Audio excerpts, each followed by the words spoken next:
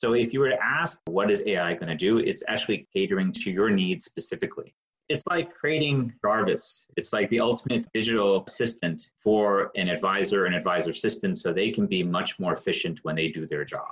It's basically going back to the conversation we have. We know who you are, we know what you want, and we know how to get you there. That was Raj Madan, who is head of the Pershing Advisor Technology Lab, where he and Michelle Feinstein are leading the charge to improve the experiences of both Pershing clients and advisors by leveraging artificial intelligence-based solutions. While they probably won't have a personal assistant as powerful as Tony Stark's Jarvis anytime soon, we did talk about some of the cutting-edge products that are being tested. These include natural language processing, multi-channel chatbots, AI-powered dashboards, and a whole lot more, which we discussed on this episode of the Wealth Management Today podcast.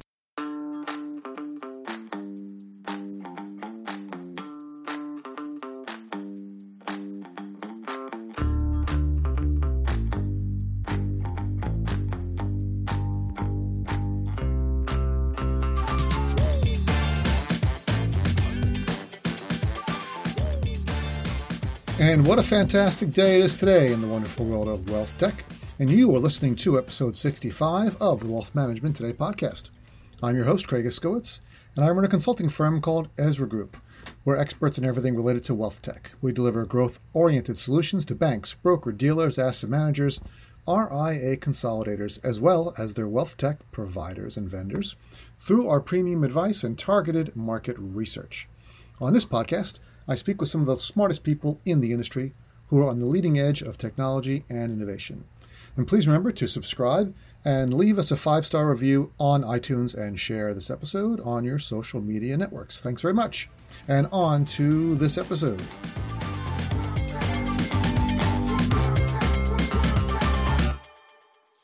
And I'm happy to introduce on this episode of the Wealth Management Today podcast my guests. We have two guests today, both from Pershing. We have Raj Madan, Managing Director of Technology. Hello, Raj. Hello, Craig. How are you? Fantastic. And we have Michelle Feinstein, Director of Technology Client Engagement. Hey, Michelle. Hey, Craig. Thanks for having me. All right. This is going to be good. I love this is a technology podcast. So we're always looking to do deep dives into technology. And Pershing has got a lot of great tech. And we managed to convince Raj and Michelle to come on and talk to us a bit. And what we're going to focus on for this episode is the Pershing Advanced Technology Lab. Something a lot of people may not know about, and I want to let them introduce themselves first. So if you guys can each do like a 30-second intro of yourself, and then we'll talk about what the Technology Lab is. So Michelle, why don't you go first? Sure. So I'm Michelle Feinstein. I'm Director of Technology Client Engagement here at Pershing. And I run a team that really focuses on working with advisors and our firms on helping them take advantage of all the Pershing technology that's out there to the best of their capabilities so they can gain efficiency and have better interactions with clients. So it's really important that we pay attention to how can advanced technologies play a part in that. And that's why today we're going to be talking to you about some of the things that we're telling our clients are coming soon to help them with, money movement transactions, reporting and analytics, and just different ways that, they can help have conversations with their clients in a digital way. Terrific. Raj, give us a 30-second overview of yourself and how you came to Pershing. Sure, thank you. And again, my name is Raj Madan. I'm Managing Director of BNY Mellon Pershing Technology. I manage a division that has several teams, and the division is called Common Services Architecture and Innovation. One of the hats I wear is I actually manage what's called the Advanced Technology Labs. Some of the POCs came from the lab. And I've been in Pershing for about 7 years and BNY Mellon for quite some time, 20 years. Can you guys tell us about the Advanced Technology Lab? What is it and how it was formed? All right, so Craig, there's multiple forms of innovation within Pershing technology, right? Within Pershing in general. A lot of innovation actually occurs within our typical product roadmap. So when you think about our product roadmap, it has a time horizon of, let's say, 1 to 3 years. And that roadmap is affected by client feedback. It's affected by, let's say, competition and industry. And that has innovation in itself. The Advanced Technology Labs was actually introduced around 7 years ago, where we sort of go outside of the box of our typical product roadmap and try to think in an untethered way when we execute our proof of concepts. So the goal of the Advanced Technology Labs is actually to look at technology trends, see which of those trends that are most pertinent or most relevant to our products. And for those that have the highest correlation, we execute proof of concepts on them. Now, this is an innovation lab. So when we execute these proof of concepts, not all of them do go to production. So the things we're talking about today, they won't necessarily all hit production. And some of them are at different stages of their incubation life cycle. But whenever you think about innovation, people always consider about the fact it's okay, you have to have the ability to fail. I know that's a tough word, no one likes to say it, but in the case of advanced technology labs, that is possible. That said, since we're sort of at the end of our filtration process of all ideas, we do have a high success rate for the advanced technology labs. But some of the items we talk today will come from the advanced technology labs. Mm-hmm. Terrific. Sure does.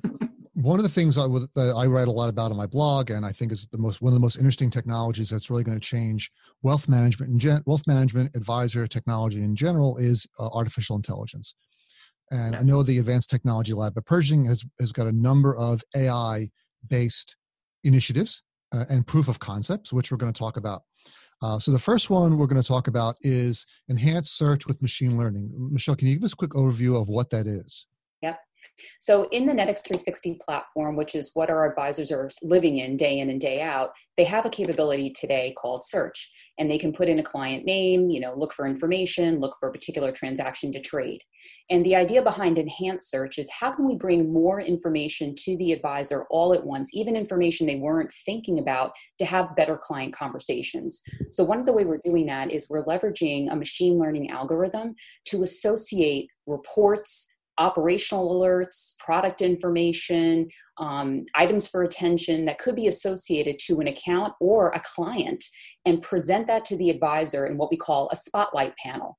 And that spotlight panel will give them their initial search results, but the machine learning is prioritizing this information and serving up all these other things at once. The reason that that's powerful is it helps the advisor not have to hunt and search through the platform for the reports, for alerts, or have to think of these things on their own. We're serving it up to them and meeting them where they are in the platform at any time. So we're pretty excited about it. And our plan in first phase is to focus on operational alerts and tell them, hey, is there an incoming or outgoing transfer with their assets that are leaving the account? Or are there behavioral changes happening with these accounts or account where maybe the investor rather, is doing something they haven't done before. Maybe they're doing more trades, maybe they're withdrawing more funds, etc. How does that work? How does it know when? I mean, I guess I'm assuming it's some sort of pattern matching, behavioral matching, and looking through that's related to big data. So how are you doing that, and how is your big data setup run that enables this to be delivered? Yeah, so the search facility that we actually currently even have within Pershing, it does use a big data solution. It's called Elasticsearch, if anybody is interested in the technical aspects of that. And that does enable this capability of indexing very quickly and responding as per what Michelle was saying.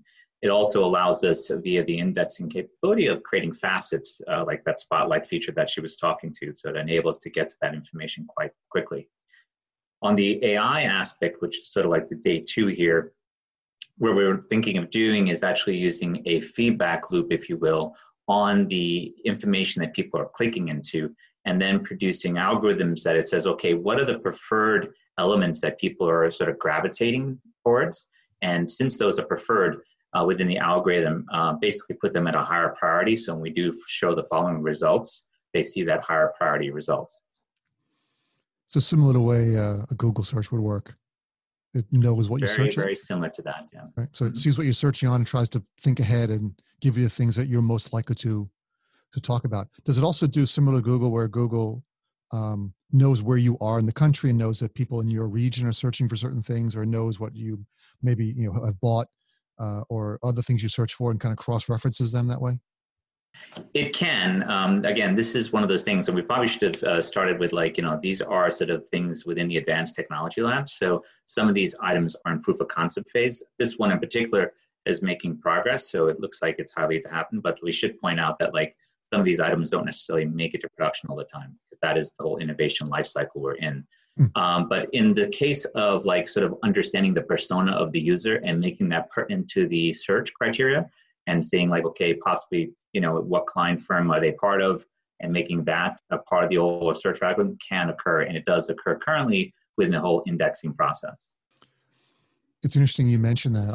I do a presentation for conferences where I'm speaking, and one of them is on a website called the Google Graveyard, if you've ever heard of that. Mm-hmm. And it's all the products that Google's killed. And I think it's up to 170, 180 products. I haven't checked in a couple months. That's just the ones they killed, not the ones that they are successful, right? So, and what I mentioned was that we don't have enough of that in wealth management, that people are too afraid to try new things for fear of it failing. And failure isn't necessarily a bad thing. If you're trying something that's out of the box and you didn't know if it would work, you might learn a lot from it, but we don't really have enough of that. So I'm happy to hear you guys are doing that. Mm-hmm. Yeah, and if you fail fast and you fail cheap, at the end of the day, you've learned a lot and you're extensively adding to your intellectual capital of understanding the next challenge. Exactly. All right, so the next use case we want to talk about, we just hit enhanced search. Can we talk about natural language generation? And that's over to Raj. What is that? Can you give us a quick overview? People don't know what natural language generation is or natural language processing, and what's the use case for it inside the lab? Okay. So at its simplest state, ultimately NLG, natural language generation, is part of the artificial intelligence realm. And ultimately it's the process of taking data and converting it to plain text, plain English, if you will. Now, in the use case that we're using this for, what we're looking at is the advisor, let's say, creating a performance report, which they can do within Pershing technology under Albridge, where they use wealth reporting and insights to produce an aggregated view of the client's portfolio and the overall performance. Now, within wealth reporting and insights, there's this thing called a report creator. Incidentally, they're actually redoing the report creator, where they're allowing the user to sort of break the report down into components and basically creating their own customized experience for that particular report.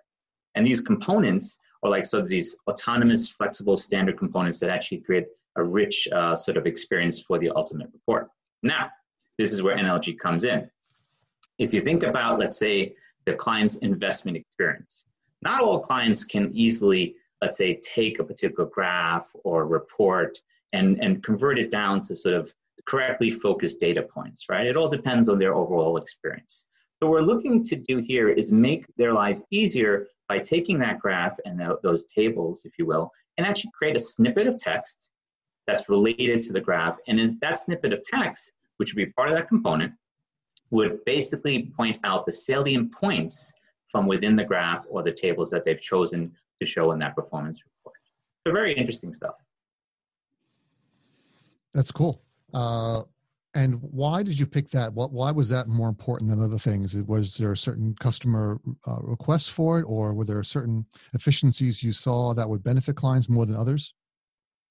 So this is one of those things where it's like you start looking at the market and you start looking at what competitors are doing. What we noticed is that there are a lot of spaces where people are, let's say, looking at market data and producing this text. And we actually did it in another case where when someone started to produce, let's say, an order, we would actually show the text equivalent to their order. So we saw this natural progression occurring where it's like people want to see more and more information on the whole NLG space. Hence this maturity in the space. And by the way, futuristically, I can also see, and this is again, by the way, NLG is again very early in the life cycle, incubation cycle of the Advanced Technology Lab. So it is one of the things that we're still working with, right? What we can also do with this content, since we've created this snippet of text that's very relevant to the actual graph, is we can actually use it in the future for, let's say, smart home speakers. So a smart home speaker is like Alexa, Google Home, and so forth. Since we have this text now and it's actually configured, we can theoretically in the future look at providing that to the investor as well. Sure, that's where an investor might say, I want to buy some Apple stock, or I need $10,000 because I'm going on vacation or something. Right. And I mean, and the other thing, by the way, we're also thinking of doing, even to add on to that, is in the ADA space, the American Disability Act. Mm-hmm. So now you have like text that's specific to a particular component, right? And if I can, and again, this is all exploratory, so it's very fresh, very new. If I can have the computer orally speak that text to you in whatever fashion, in electronic performance report, then it actually is meeting the needs for someone who has, let's say, a visual impairment. So there are a variety of things that can come out of this whole strategy. So I could say, Alexa, what's my portfolio performance this month? That's exactly right. That's right. And You would say, it would read it out. Alexa, ask. Yeah, you get the idea. And hopefully people aren't listening to this podcast on a speaker and That's right. then their devices are now starting up. So I apologize for anyone who that happened to. I want to take a break from this episode to talk about one of our sponsors. The Invest in Others Charitable Foundation recognizes individual advisors and advisory firms that are making a difference by donating their time and money to causes they care about. By sharing their stories and awarding funding to these organizations, the Invest in Others Charitable Foundation builds critical visibility, encourages others to get involved, channels additional resources to those in need, and highlights the important work being championed by the financial services community. Over the past 12 years, thanks to the ongoing support of both corporate sponsors and individual donors, the Invest in Others Charitable Foundation has helped to shine a light on the financial industry's good works, bringing greater recognition to a wider range of professionals from wirehouses and independent broker-dealers to RIAs, while partnering with charities across a spectrum of causes. I'm part of the Invest in Others Foundation group of volunteers, and I've been fortunate enough to be on some of their judging committees to help allocate funds to some of these charities, and it is tough. There are some amazing charities, and trying to decide between 3 or 4 incredible causes is difficult. It would be easier if we had more money. So if you can donate and get your company to match your donation, that would help everyone at the foundation be able to distribute more charitable funds to charities all around the world to help these good deeds continue to get done. So please go to investinothers.org, investinothers.org today and make a donation. We would all appreciate it. Thanks. So let's move on to the next use case, which I think is which I really am interested in. It's chatbots and how they impact the service experience. And I saw the proof of concept chatbot at the Pershing Insight Conference last year, back when we used to be able to go to conferences. And I thought it was very cool because the technology, the platforms, and Pershing's been around a while, and NetX 360 has been around a while, and any system that's got as many customers as you guys have tends to grow in complexity. And it becomes harder and harder to find stuff. And if I can just say, hey, I need the form, a client lost their credit card, their debit card, give me the right form, and it just pops up the form right away, that's a huge time saver in operations. So can you talk a little about how the chatbot works and why you did it and what's going to be the benefit to clients besides the one I mentioned? Yep, so I'll take this one. So you're exactly right. The platform has a lot of information. And today, advisors, usually when they're looking for a status and they're going to our service center dashboard, that's where they begin. And it would be more of an email exchange. So with the chatbots, what's exciting is now they can have an interaction. They're not searching through a dashboard, and they can say, how do I do something? Or just do a simple service inquiry, and the bot's going to give them an instant response, right? An example would be, hey, what's the status of this ACAT transfer? Or what's the wire number associated to this wire transfer? My bank didn't receive it. So right now we're in the early stages with the chatbot, training them on multiple use cases. We have about 25 to 30 use cases documented, starting out with simple inquiries, but they're going to get more and more complex as we keep training the bot. The other is just getting a little bit smarter with also routing calls to the right service agents and giving advisors the ability to set up callbacks right through NetX 360. So if they are using our Service Center Pass, they don't want to wait. They want to make sure it gets to Michelle, the expert in a particular area. They can go and see the estimated wait time and schedule the callback right through the platform, knowing when that's going to occur. So we're excited about that as well. So great stuff happening in service. I mean, our goal is how can we offer a multi-channel experience? All advisors are different. Some want the dashboard, some want, to talk to a representative and they want to get the right one the first time. And others, they're going to just love the bot. So great stuff happening there. And Raj, maybe you want to talk a little bit about the technology we're using for the chatbot, just to get a little techie for a second. Yeah. So, I mean, the basic part of, let's say, routing and so forth, I mean, that's stuff we're going to do via the CRM, if you will, right? So the CRM we have is a vendor product, which is so one of those things that's in flux right now because we're changing our CRM. But when you actually want to sort of, when the user, let's say click to talk, it does sort of do that routing within the CRM process because it looks at which user is making the request, and then it looks at the queue of the request and says, okay, who is the appropriate person to send that information to? So that's a lot of that sort of peer-to-peer of communication that's going to happen in the future. The advanced stuff, which is again still like going in the proof of concept phase, is what Michelle was talking about, where we are doing what you kind of said before is conversational interface, right? You have this thing, you think about Pershing. Pershing is a very robust system. We do from A to Z many things, right? So how do you navigate through the Pershing portal? Well, we arrange everything as well as we can. But at the end of the day, if I want a user, and one thing we can all agree with is a user can speak English. If they can type in a question that they're looking for and the chatbot can help them navigate through those questions, that is really the ultimate goal of these chatbots and sort of the end game. Now, how does that happen technology-wise? Well, think about this, right? Someone comes up to you on the street and they're going to ask you a question. What's the first thing you're going to think about? They're going to say, depends on the question. What do you want? Yeah, well, exactly. What do you want? And who are you? Why are you asking me questions? Why me? That's right. Believe it or not, that's actually the way this stuff works. The first step in a chatbot conversation is to understand the intent of the user. What's your objective? What is it you want to do?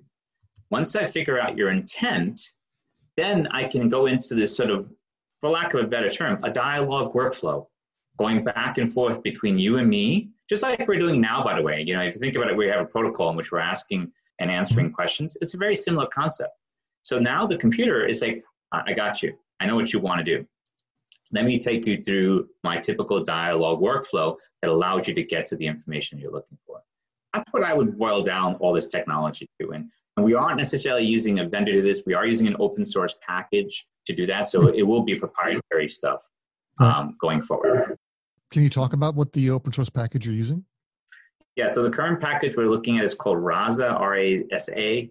And it is one of those things that speaks to intent and dialogue workflow and looking at the objective of what you want to do and try to accomplish out of it. That's the current. Again, this is still proof of concept, so I want to repeat that.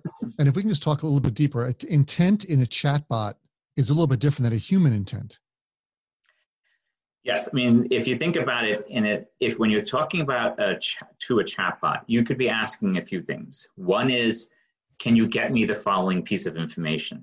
So that's like a get me use case, get me the following. So in that case, what we're doing with the sort of the overall flow is, okay, this guy wants information. So to me, what that will become is the chatbot will interface with our APIs to acquire the information that they're looking for and present it in some logical format.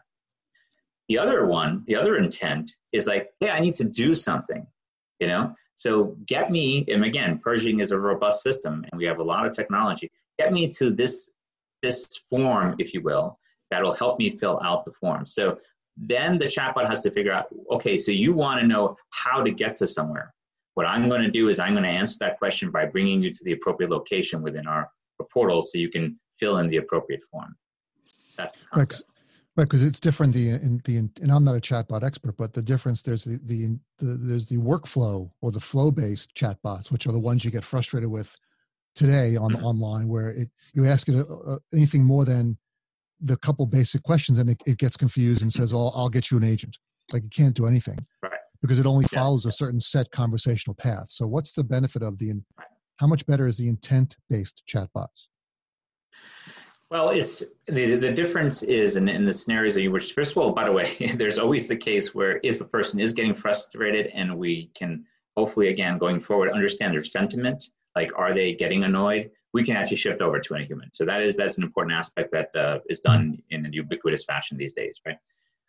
But like in this case, the difference is that we are trying to understand what it is you're trying to do and then orient you into the right location. So we have hopefully a better hit ratio of understanding your objective and getting you there. Will your chatbots just be a chat, or will there be I've seen some artificial intelligence faces where it's not a real person, but it's an AI face where you get the eye, you sort of get eye contact. It's not really eye contact, but people tend to interact differently when they're talking to a face, even if they know it's a computer, than just texting. Is that something you're also looking at? At this point, we're not. 2 years ago, we did something in the advanced technology labs, which again, like I said before, sometimes in the ATL, we really, shoot really far in the time horizon, where we actually did facial recognition and facial sentiment recognition. Right. We were actually looking at to see like, okay, is this person annoyed today or not? Like, what's happening on their face? But that was, again, very exploratory, and that's very far in the future of the horizon. Because I know there's, I've written about this in my blog. There's a broker dealer I know using some technology for facial recognition for onboarding and risk tolerance, where it has the user watch little vignettes about different life experiences and measures their facial responses. They don't actually type anything, just watch little like 15-second vignettes, and then it responds. Is that something you guys would be interested in? Not that I'm selling it. I'm just curious if you're looking at that or not. Yeah, we're definitely not doing that right now. But like I said, 2 or 3 years ago, we did look at software that did that sort of thing, where it actually looked at the face and actually tried to figure out if a person was unhappy or was aggravated, if you will. And what we did actually in the proof of concept is we actually asked the people to create different sort of experiences on their face and see how successful the bot was in figuring out what their emotion was. It was funny. I think that's the future. Like, I can tell you're really happy now, Raj, so I'm going to ask you some more questions.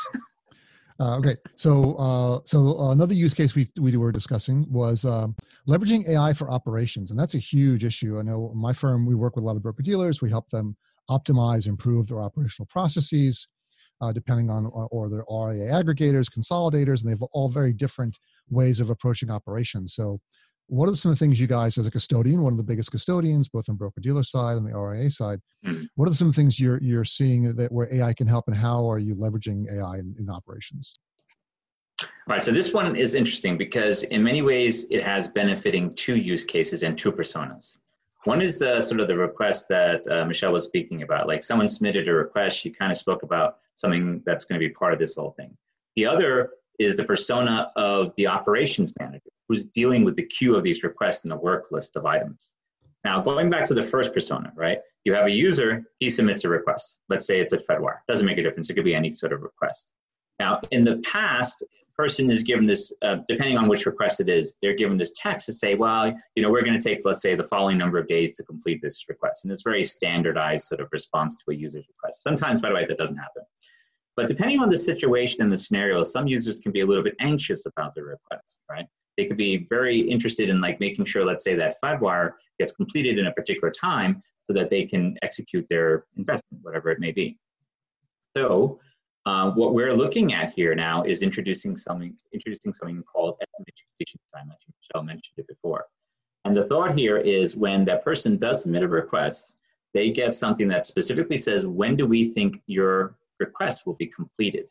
And the way this is being done, and the reason why this is related to the AI ops space, by the way, because there's a reason, there's like 2 sides to this whole formula, if you will, is we are looking at the past experience, past performance, and past use cases of the requests that are specific to that user and the overall request that he has had. And depending on our digestion of that data, we can give that user better information about when that request will get completed. Very similar to, like, let's say Amazon tells you, like, hey, your package is going to arrive 2 days. But in this case, we're going to get much more precise because it's very focused on that user and their particular request. Now, the other side of this transaction is the operation manager. So now remember, again, what is the operation manager interested in? He's interested in looking at his queue of work list items and making sure they're going to get done before the end of day, make sure he hits his targets, right? So one of the things that they currently have is they don't necessarily have that transparency of like understanding their queues, what's going on and how are they going to beat that.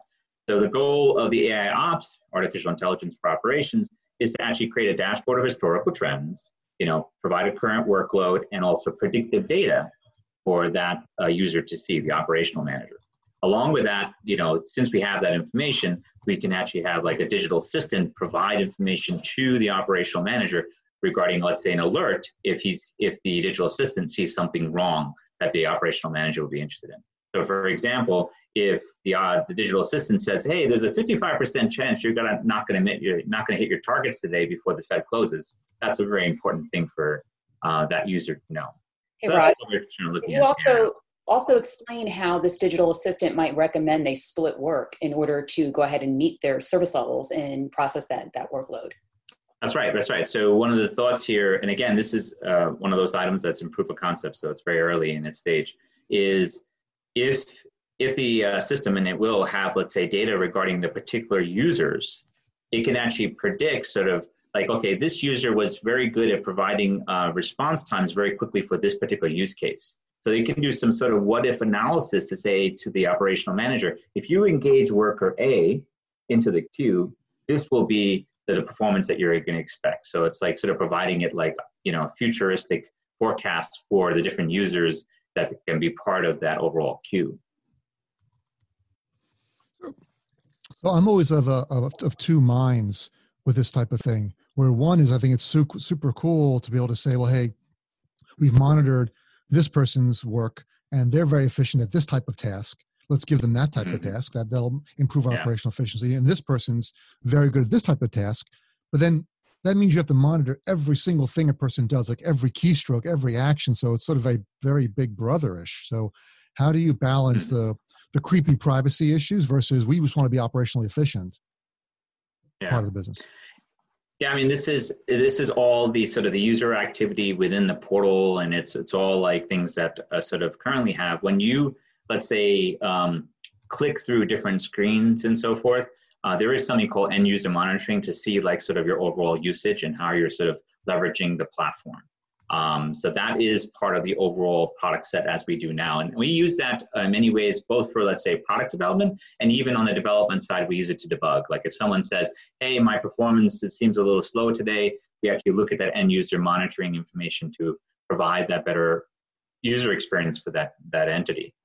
Mm-hmm. Oh, yeah, I agree. And all those things make sense. My question is, how do we balance we need to be more operationally efficient against why are you watching everything I do? And so where's the balance there? Yeah. I mean, I think that's an interesting question. We kind of run through that in a lot of AI space, right, Craig? I mean, this is like, people often ask like, okay, now I'm, let's say, a user in your platform. I'm working for a client firm. That client firm is really that entity that owns all your data. Another person could say, well, let's say I'm an investor, can I use the investor's data? And the answer is no, you cannot use the investor's data. That's against all the regulations that are out there, and the regulations are continuing to enhance. But the question also becomes, let's say you take, the railroad or the train. You ever been in the train before and someone walks by with a little clicker?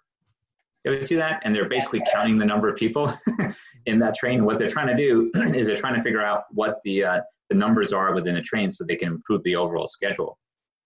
Is that inappropriate? That's the question that we would kind of question. It's like, oh, you've just been observed. You've been clicked. Now the question is, okay, so if no one really thinks about that, the fact that you've been clicked and anonymized by the click, is it the same to say that, let's say an investor logs in, we anonymize them. We don't know who the investor is, but they logged in at a particular time. Is that inappropriate to observe that click? Well, nothing's necessarily inappropriate on its own. Any one piece of data is not inappropriate. It's all the data put together that it becomes inappropriate. I mean, my favorite story is the story about Target. This is already a 10-year-old story where they wanted to get a jump on. They found that women who, when they become pregnant, they start to buy lots of stuff, and they will. That's when they're more likely to change stores. Once they find a store, they won't change, and they realize through their tremendous amount of data that when women buy, multivitamins, rugs, and talc, or not, non-scented talc, and those certain types of things that don't seem related, women who buy those are most likely pregnant. And they were so accurate; they were sending out coupons to women who bought those, and they made people upset. Like, how do you know I'm pregnant? You're sending me coupons for diapers. I haven't told anyone yet. And that's a true story. It was in the journal. Yes. So the thing is, you can have lots of data, and any one data point may seem completely innocuous. It's when you put it all together that it could hit privacy issues. And I'm not saying you shouldn't do that. I'm saying, how do we balance it? And how do we get the message to consumers and investors and advisors that here's what we're doing, here's the benefits, here's how we're going to avoid any of the negative, the downside. Is that something you guys are thinking about?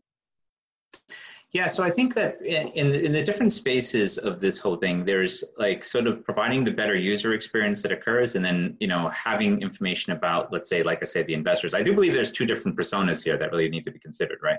So one thing we did a few years ago on the professional side, and again, these are, people that are using the professional platform, not the retail platform, is we did this thing called a clustering algorithm where we looked at their overall usage of the system, and we tried to figure out what persona they were without telling us. It's sort of like how Netflix figures out the fact that I'm a sci-fi geek because I watch sci-fi all the time, right? So we actually did that whole process. And then when we talked about it, we actually said, okay, well, so is this, sort of inappropriate to say like, okay, I'm clustering this person into this persona. That particular use case didn't move forward because, product didn't necessarily see the value of like clustering. But we don't ever do something like that on the investor side because, again, they are not a professional and their data specifically is theirs in that space and trying to understand who they are. So it is like sort of a fine line. I mean, if you look at, let's say, GDPR, the regulation that came out, there's a reason why whenever you go to these websites, Craig, you see this little cookie thing that says, hey, we're tracking your information. Can you click OK in order to continue? That whole thing came from these different regulations on saying, are you okay with someone tracking your sort of usage at the end of the day? So it is a debatable item, I would say. Yeah, and every use case that we do, by the way, has to get vetted by the teams that manage and pay attention to the privacy law and legal and compliance and all that. And sometimes some of our ideas do get halted based upon their opinions and direction. Mm-hmm. Indeed. All right, so we're out of time. This was a great conversation. I want to do a quick last round of questions. So for one question for each of you. So Michelle, in 30 seconds, what do you see the biggest impact of AI in your area, in the client engagement area over the next 5 years? I think it's going to be advisors being willing to try it and trust it and not fear it. We're seeing a big shift and change amongst the advisor community and using all kinds of technology, and they're seeing the benefits fast. So I think here it's just making sure that they understand and learn how it's going to benefit their business and their interaction with their clients. And Raj, from your point of view, the technology point of view, next 5 years, in terms of custodian technology, the AI lab, the advanced tech lab being part of your purvey, what do you see as the one biggest area that AI can impact? The biggest area. Okay, so there are definitely the biggest impact. There are a lot of areas. The biggest impact. Yes, biggest impact. Yeah, sure. There's so much that could be done here. Understanding the user and sort of what it is that they want to do, like even in the chatbot example, is a very important aspect of this because it's really trying to like sort of understand that specific individual and sort of catering to their needs. So if you were to ask, like in the big world space here, what is AI going to do? It's actually catering to your needs specifically. It's like trying to figure out, like, it's basically going back to the conversation we have. We know who you are, we know what you want, and we know how to get you there. That's kind of the big ticket items here. So like the ultimate way to personalize the experience to the user. It's like creating Jarvis. It's like the ultimate, digital assistant for an advisor and advisor assistant, so they can be much more efficient when they do their job. Jarvis, if you recall, is from. I'm going to be writing about how Pershing is going to be building an Iron Man suit, and it'll be out soon. I really want to see that. Great. Guys, thanks so much. Super interesting. I really love this kind of conversation. I'm glad we could work out the time. And I look forward to our next conversation, all the things we didn't get a chance to talk about because there was just too much. Thank you so much, Raj, Michelle.